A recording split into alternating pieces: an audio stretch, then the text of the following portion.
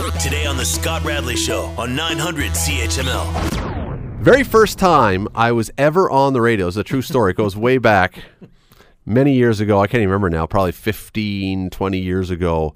First time I was ever on the radio was in this studio on a Saturday afternoon show. And my guest today was on that panel with me. His name is Neil Lumsden. He is the former athletics director at Brock University. He's the former business manager of the Hamilton Ticats. He's the former head of the World Cycling Race here. A bunch of other things. Contestant on the Amazing Race Canada. What have I forgotten? Well, I'm clearly CFL Hall of Fame, Canadian Football Hall League Hall of Famer. And clearly not doing a whole lot on Friday night. That's why you asked me. That is true. However, to go back to this story, so this was great. We were sitting in this studio on a Saturday afternoon. No idea how many people were listening. Well, we found out when the phone started to ring. People were listening. One of the guests who was with us, for the record, neither Neil nor I, in the conversation, I do remember, I'm not going to go into it though, decided to drop in what I think almost anybody would have described as an anti-Semitic slur. Yes. Which, if I recall correctly, Neil's jaw dropped. One of the other guy's forehead started bouncing off the table. I didn't know what to do. It was my first time on the radio. And the host, I don't think, knew what to do because he'd been doing it for a while, but hadn't had that happen before. No, and it's funny. I mean, I can't see your phone. And back then, you might be able to see a phone that if something happened that, please call now and if you've got the answer to your question. Yep. And I was looking to see how many red lights would pop up because I know people are listening, not only now, but back then. And I couldn't believe it.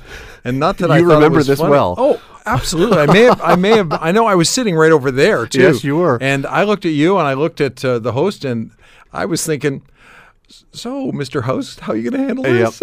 Yep. And there is a guy who works at this station still. He's an operator. His name is Jerry. Mm-hmm. Sometimes you'll hear people talk to Jerry. Jerry was working that day, and poor Jerry, all of a sudden, it took, because I don't think at that time, I think that was the incident that caused CHML to now have a 7-second delay, because poor Jerry started to have every line it was light up. Every line. That's not the way you want to find out if people are listening, by the way. No, they were listening. Yeah. They were absolutely listening. But and they had specific feelings on the comment.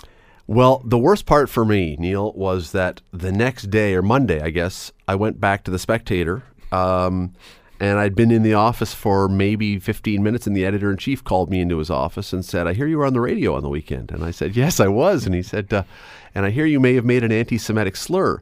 And I said, No, I was there. I heard it.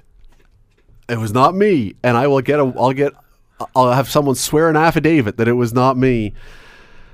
Yeah, that was, and you know what now? This is what, when you sit in this chair, whether it's Scott Thompson or Bill Kelly or anyone else, this is now the nightmare scenario that you still, it's still one of those things. It's like, oh, please, guests, don't do it. And that was a 2-hour show. All I remember is, again, first time ever on the radio. And because it was an anti-Semitic kind of thing, this was minutes into the start of the show. Oh, yeah. If you're going to drop a bomb, drop it early. Well, except for the next 2 hours, as I was talking, in the back of my head, all I could hear myself thinking was, don't say Jew. Don't say Jew. Don't have a misspeak, because even though it had nothing to do with it, it would just have made things a million times worse. Thankfully, you've gone on to amazing things. You've done tons of broadcasting. We've never have been fired for... No, we've carried on, and that's not a bad thing. No, and never have done anything like that. I have no idea what became of that guy. I won't say his name. I don't even remember who he was, quite frankly.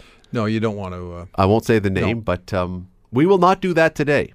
But it doesn't mean you can't spice things up now and then. Not that way. There will be no spicing in the anti-Semitic variety. It was then, but we're talking if that happened now. If that happened now, there'd be someone come busting through that door with cuffs. I would not finish the show. I know. They would be suddenly going over to you, Neil. They would be going to some sort of best of or pre-recorded thing for the next 2 hours. Bill Kelly interview.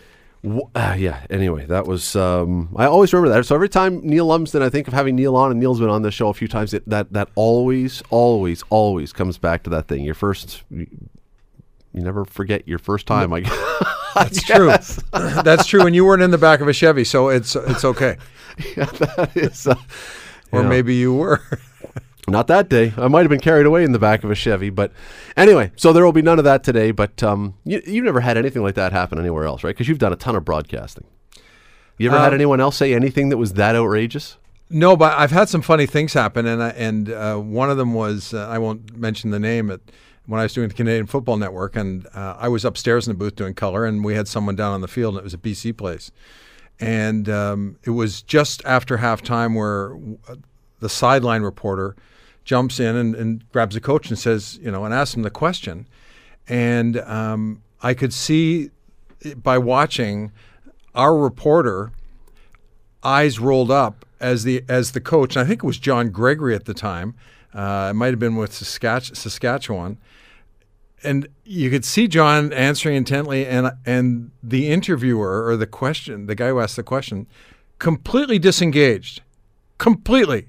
And John finished what he had to say, and the sideline guy turned to John and said, "Huh?"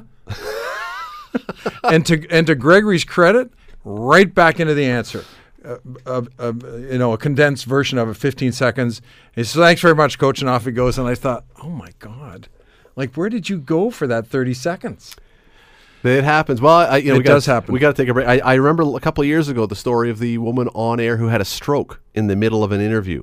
And she was doing a stand-up. And it's not funny, but all of a sudden just started talking in gibberish. And the people back in the studio are like, what is she doing? And they didn't realize that she was in the middle of a stroke at the time. But nothing, even a stroke, as horrible as that is, might have been better than the comments. But yes, none of that today. We will take a break. Come back. No anti-Semitic anything. I guarantee it. I promise. There's not an anti-Semitic bone in either of our bodies. It'll be all clean from here on. Back after this. The Scott Radley Show. Weekday evenings from 6 to 8 on 900 CHML.